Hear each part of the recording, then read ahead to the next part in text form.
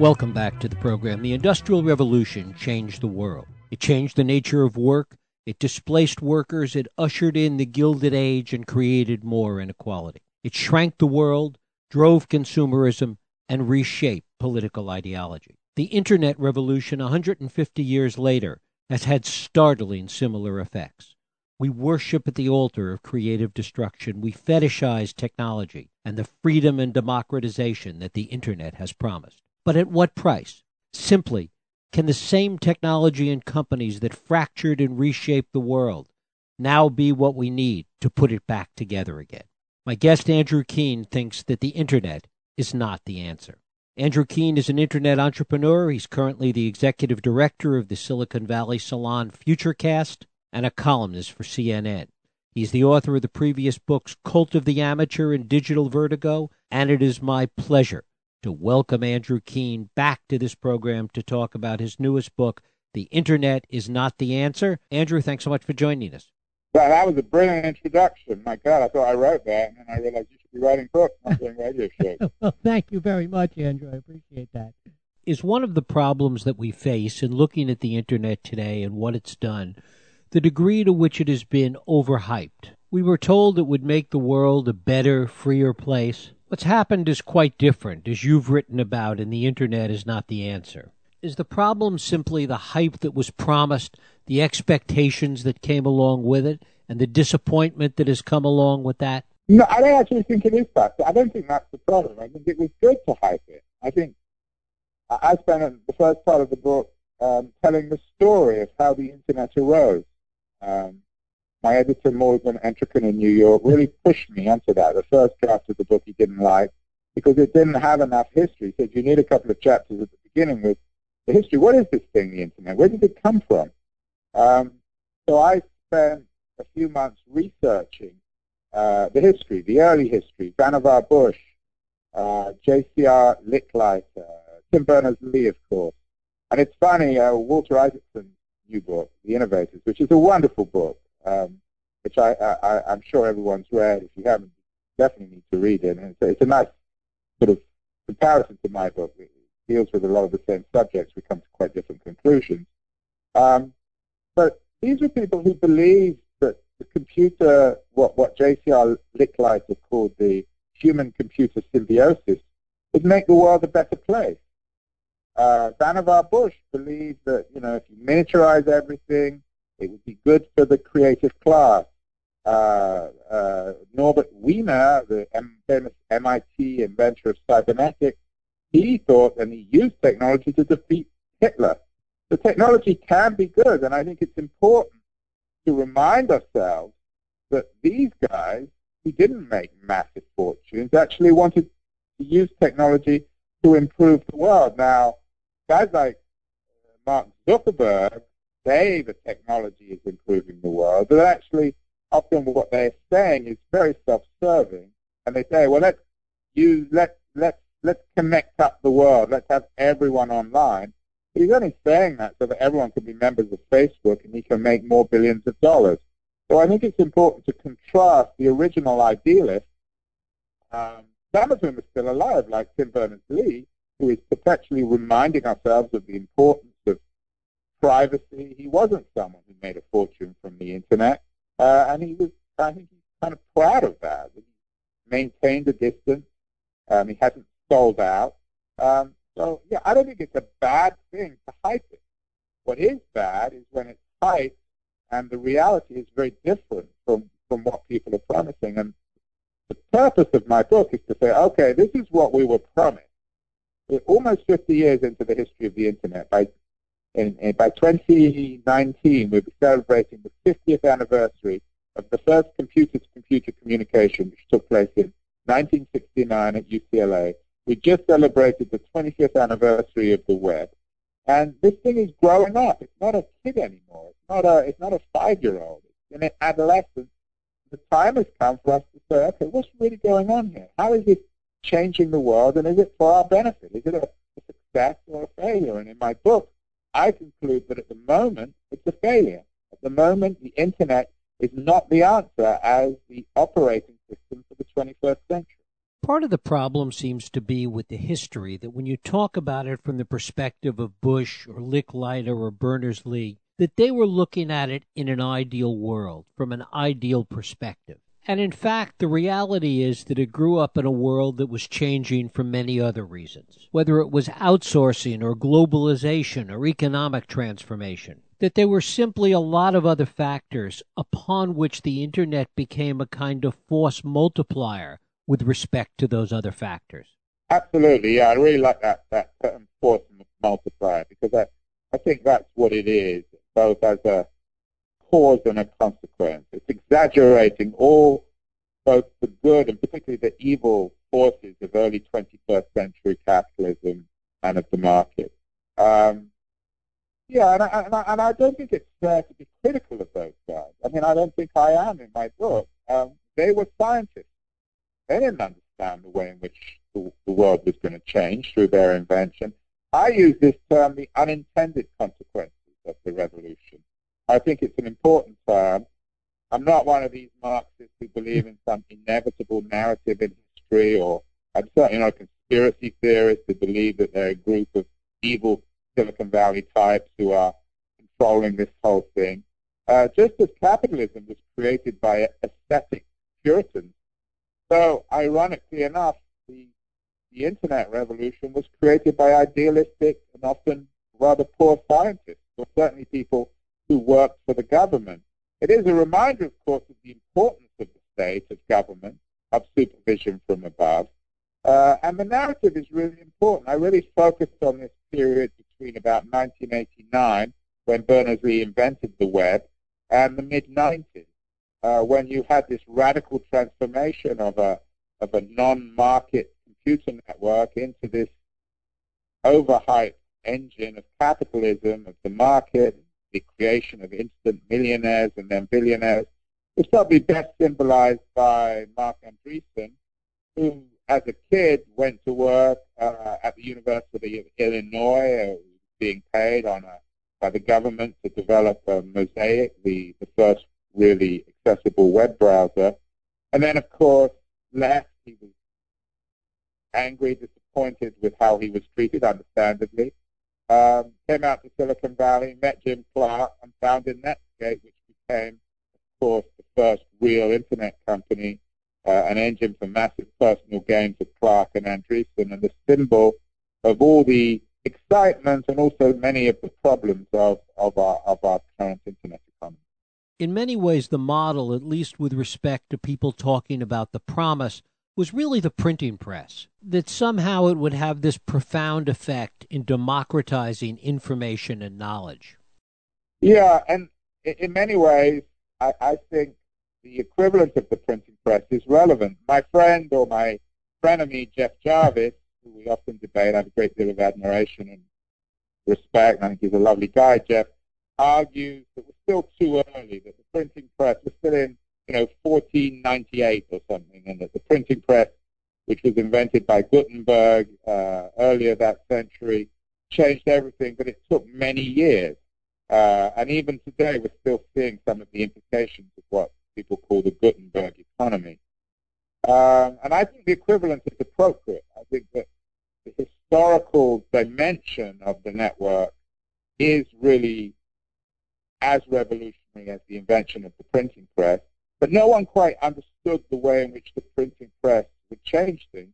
In the same way, they didn't understand that it would have the same impact on the destruction of the authority of the priest, on the democratization of things, of the reinvention of the self.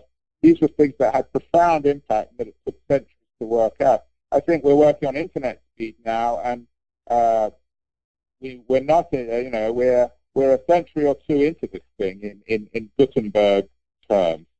But I think just as some people idealize the history of the printing press, they forget that in the wake of Gutenberg's invention, there was 100 years of civil war between Protestants and Catholics in Europe. There was huge disturbance, huge unrest.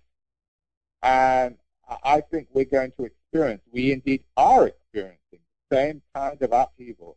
Fortunately, currently not war at least, but the same kind of disruption the same kind of undermining of the establishment, the same kind of revolutionary forces as the Gutenberg Revolution.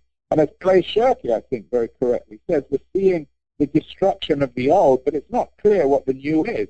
And in many industries like newspapers, we see the destruction of the old model, but there isn't a new model. So we just see destruction. We don't really see creativity, creation. Most people assume that they use the kind of Schumpeterian notion that with destruction comes creation. But that isn't always the case. We're just seeing some industries totally decimated, and it's not clear what's replacing them. The other side of that is, in doing this, we are looking at the very same institutions, the very same methods that created the destruction, to look for the solutions. And in many ways, that may be exactly the last place to look. Exactly. Well, and again, you put it beautifully. I think we're seeing the internet as the vehicle of revolution, but it's also supposed to be the platform. So we say, okay, the internet is the answer with networks like Airbnb and Uber and TaskRabbit. These are the new platforms for 21st century life, or Google. But of course, they're just destructive. They're destroying the old world and creating what some people would call this perfect market where anyone can be a cab driver, anyone can become a hotelier, anyone can hire anyone at any point. But that's the problem. What we're seeing is the decimation of the old, increasingly unregulated, anarchic world where the only profitable part of this new world are a tiny elite who control these new platforms. So Uber is a $40 billion taxi cab platform. It's great for the tiny group of shareholders who invested in Uber and for a tiny group of Uber executives. But for the tens of thousands of small cab owners and cab drivers who are swept away by this revolution, it's not a good thing. And it's not a good thing, of course, for consumers, because we're sitting at the back of Uber cabs that are unregulated, driven by people with criminal records, no security, and exploited when it rains because there's no pricing mechanism, no security, no regulation on pricing. So this world, you're absolutely right, is being destroyed by something which also claims to be the answer. One of the things that lies at the heart of this is this broader notion of the free economy. And you quote somebody in the book in talking about this idea of free as being the original sin of the Internet. Yeah, and I think that's a really important quote I use, and I bring it up in a lot of conversations. Now, that guy was Ethan Zimmerman. He works now at the Berkman Center at Harvard University. He's a classic example of an early Internet idealist. He thought that the network society would improve the world. He and I have been involved in debates before. He's a very well-meaning, very nice guy, classic example of a kind of an East Coast techno-intellectual who I think is souring on the Internet revolution. He says that, and he's not alone in saying it, but I think he captured it perfectly. He says that the free economy was the original sin because it turns all of us into products. It means that inevitably, unavoidably, you have companies like Google and Facebook that give their stuff out for free. They're very good, very useful products. And the only way they can become profitable is acquiring our data. And then they, one way or the other, they claim they wouldn't, but they do. They package up our data and they sell it to advertisers. So the big data economy is a surveillance economy. Bruce Schneier, another very, very brilliant computer security analyst, says pretty much the same thing. That the Internet now, the Internet economy, is a surveillance economy. And that's the ultimate irony. My last book, Digital Vertigo, I turned this narrative into a Hitchcock film.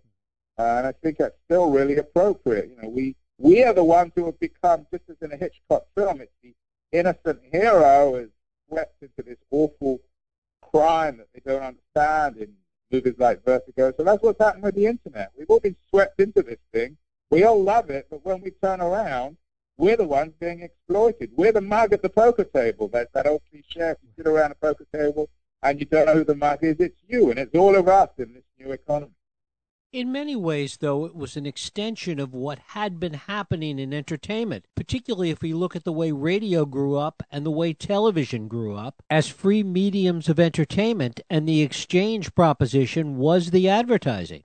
Yeah, I think that's an interesting point. I think sometimes my work, I think particularly in Cult of the Amateur, I treated the internet too much as a revolutionary force disconnected with previous trends in media.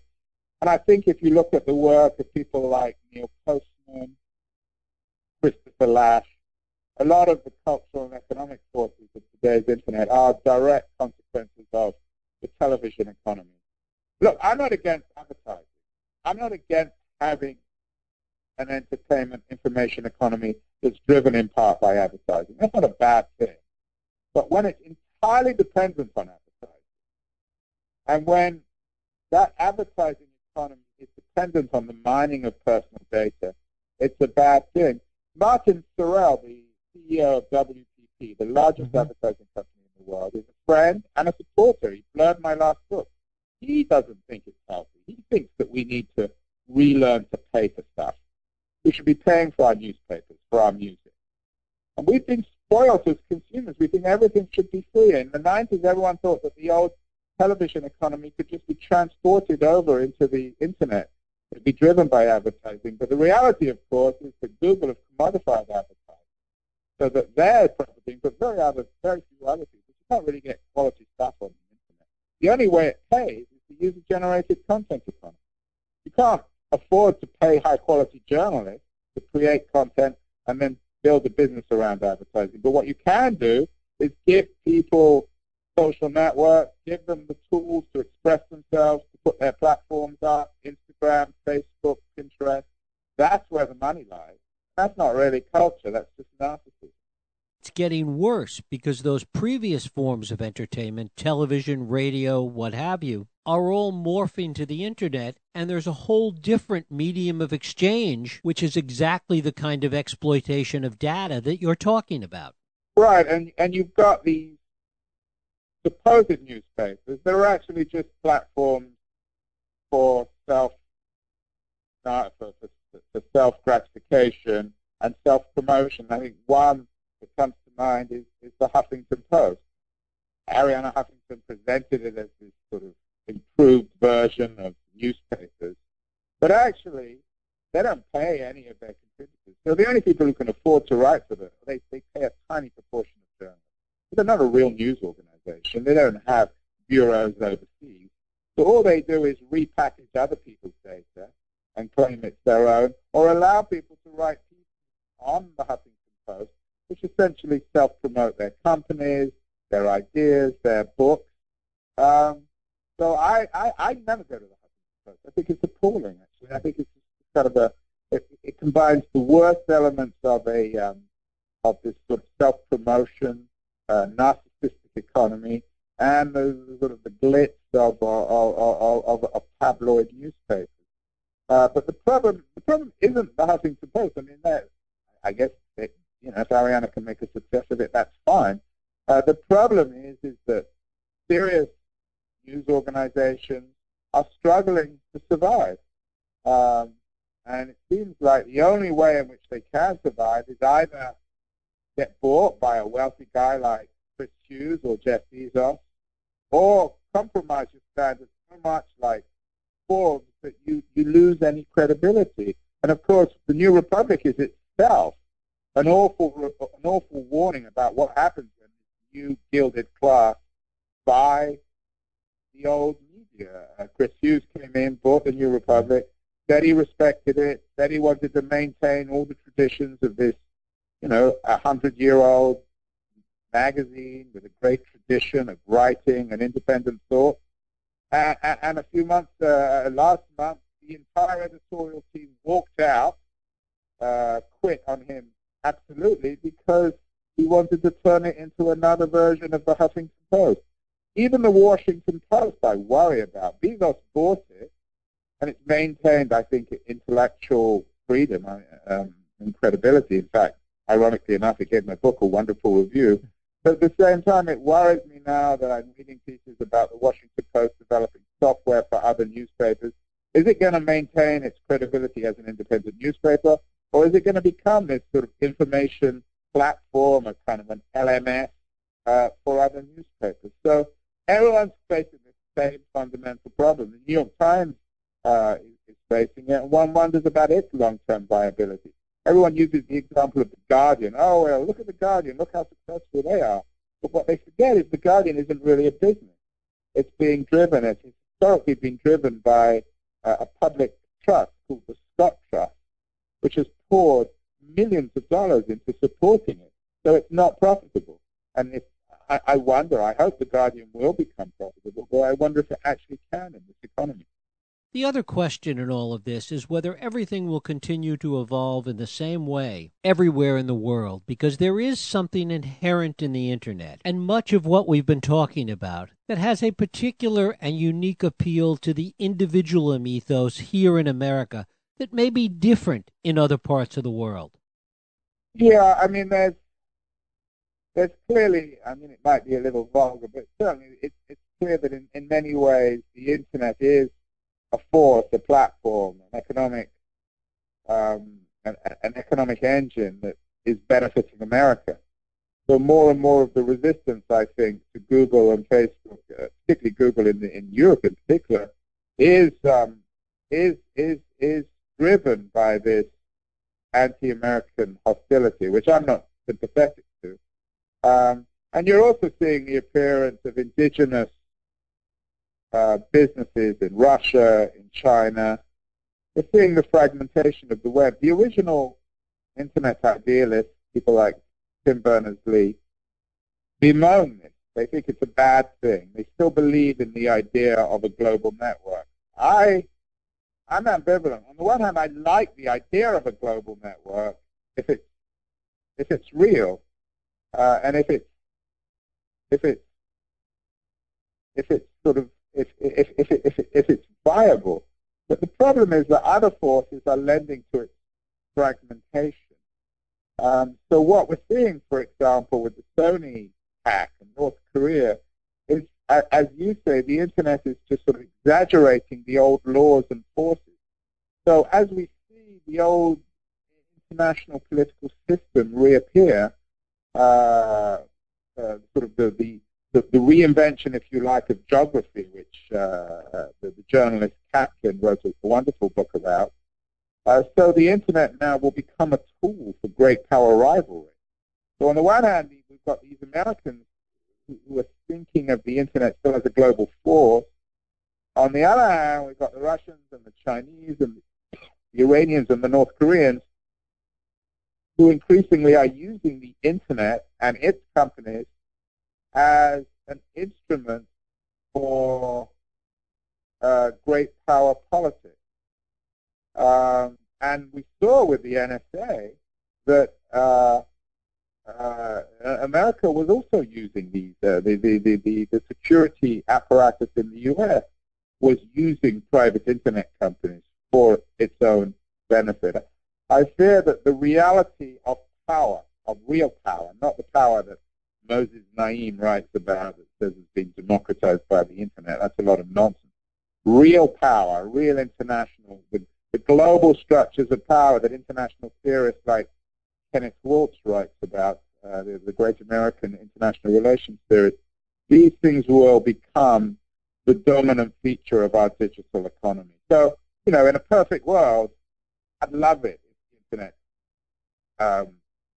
united all of us with a true global force. But we don't live in a perfect world, and the reality is quite the reverse.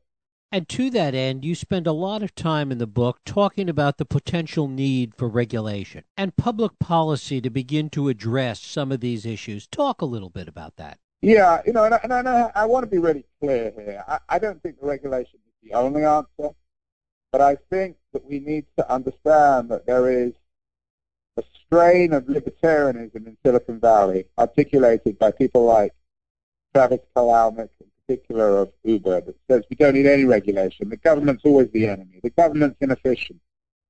And I think we need to remind ourselves, you said at the beginning of this conversation that the Internet was a historic, a transformative development as the Industrial Revolution of the 19th century. And I think you're right. And I think this is why my book is quite historical. We need to go back to the 19th century and remind ourselves that without regulation, kids would still be working in factories. Without regulation, you and I wouldn't be able to go outside because the smog would be so awful. So regulation made the Industrial Revolution viable. It didn't destroy industrialization. And I think to make this digital revolution now a success, to take it from its sort of early adolescence and then ensure that it can grow up to become a responsible adult, it needs an element of adult supervision. And that adult supervision comes from an element of regulation. We also need companies to self-regulate. I use some examples in the book of the way in which credit card companies and ISPs and police organizations and companies like Google and Microsoft have worked together to fight these new massive piracy businesses. So regulation is not a dirty word, whether or not it comes from government or from companies, but also from us. There's, of course, the great issue of the Internet and digital networks as a kind of narcotic, as a thing that that we are now so dependent on that we can't live without. Nicholas Carr has written about this, many other writers. I don't really deal with that much in the book, but self-regulation is important. We need to learn to establish distance from the network. We began with the mainframe computer that was in another building. Then we got the desktop that was in our own homes. Then we got the laptop that we could carry around with us. Then we got the smartphone that we could put in our pocket. Now we're coming out with the wristwatch. Apple will come out with, of course, the historic wristwatch that will come out next year. It will probably change everything. That makes the network and digital information and all our updates more and more intimate with us. And in this world, I think we need to learn how to regulate ourselves so that we are not completely dependent on digital, that we don't become so infatuated with it that we become addicts. So regulation on a lot of levels, I think, is important, from government to corporate to individual.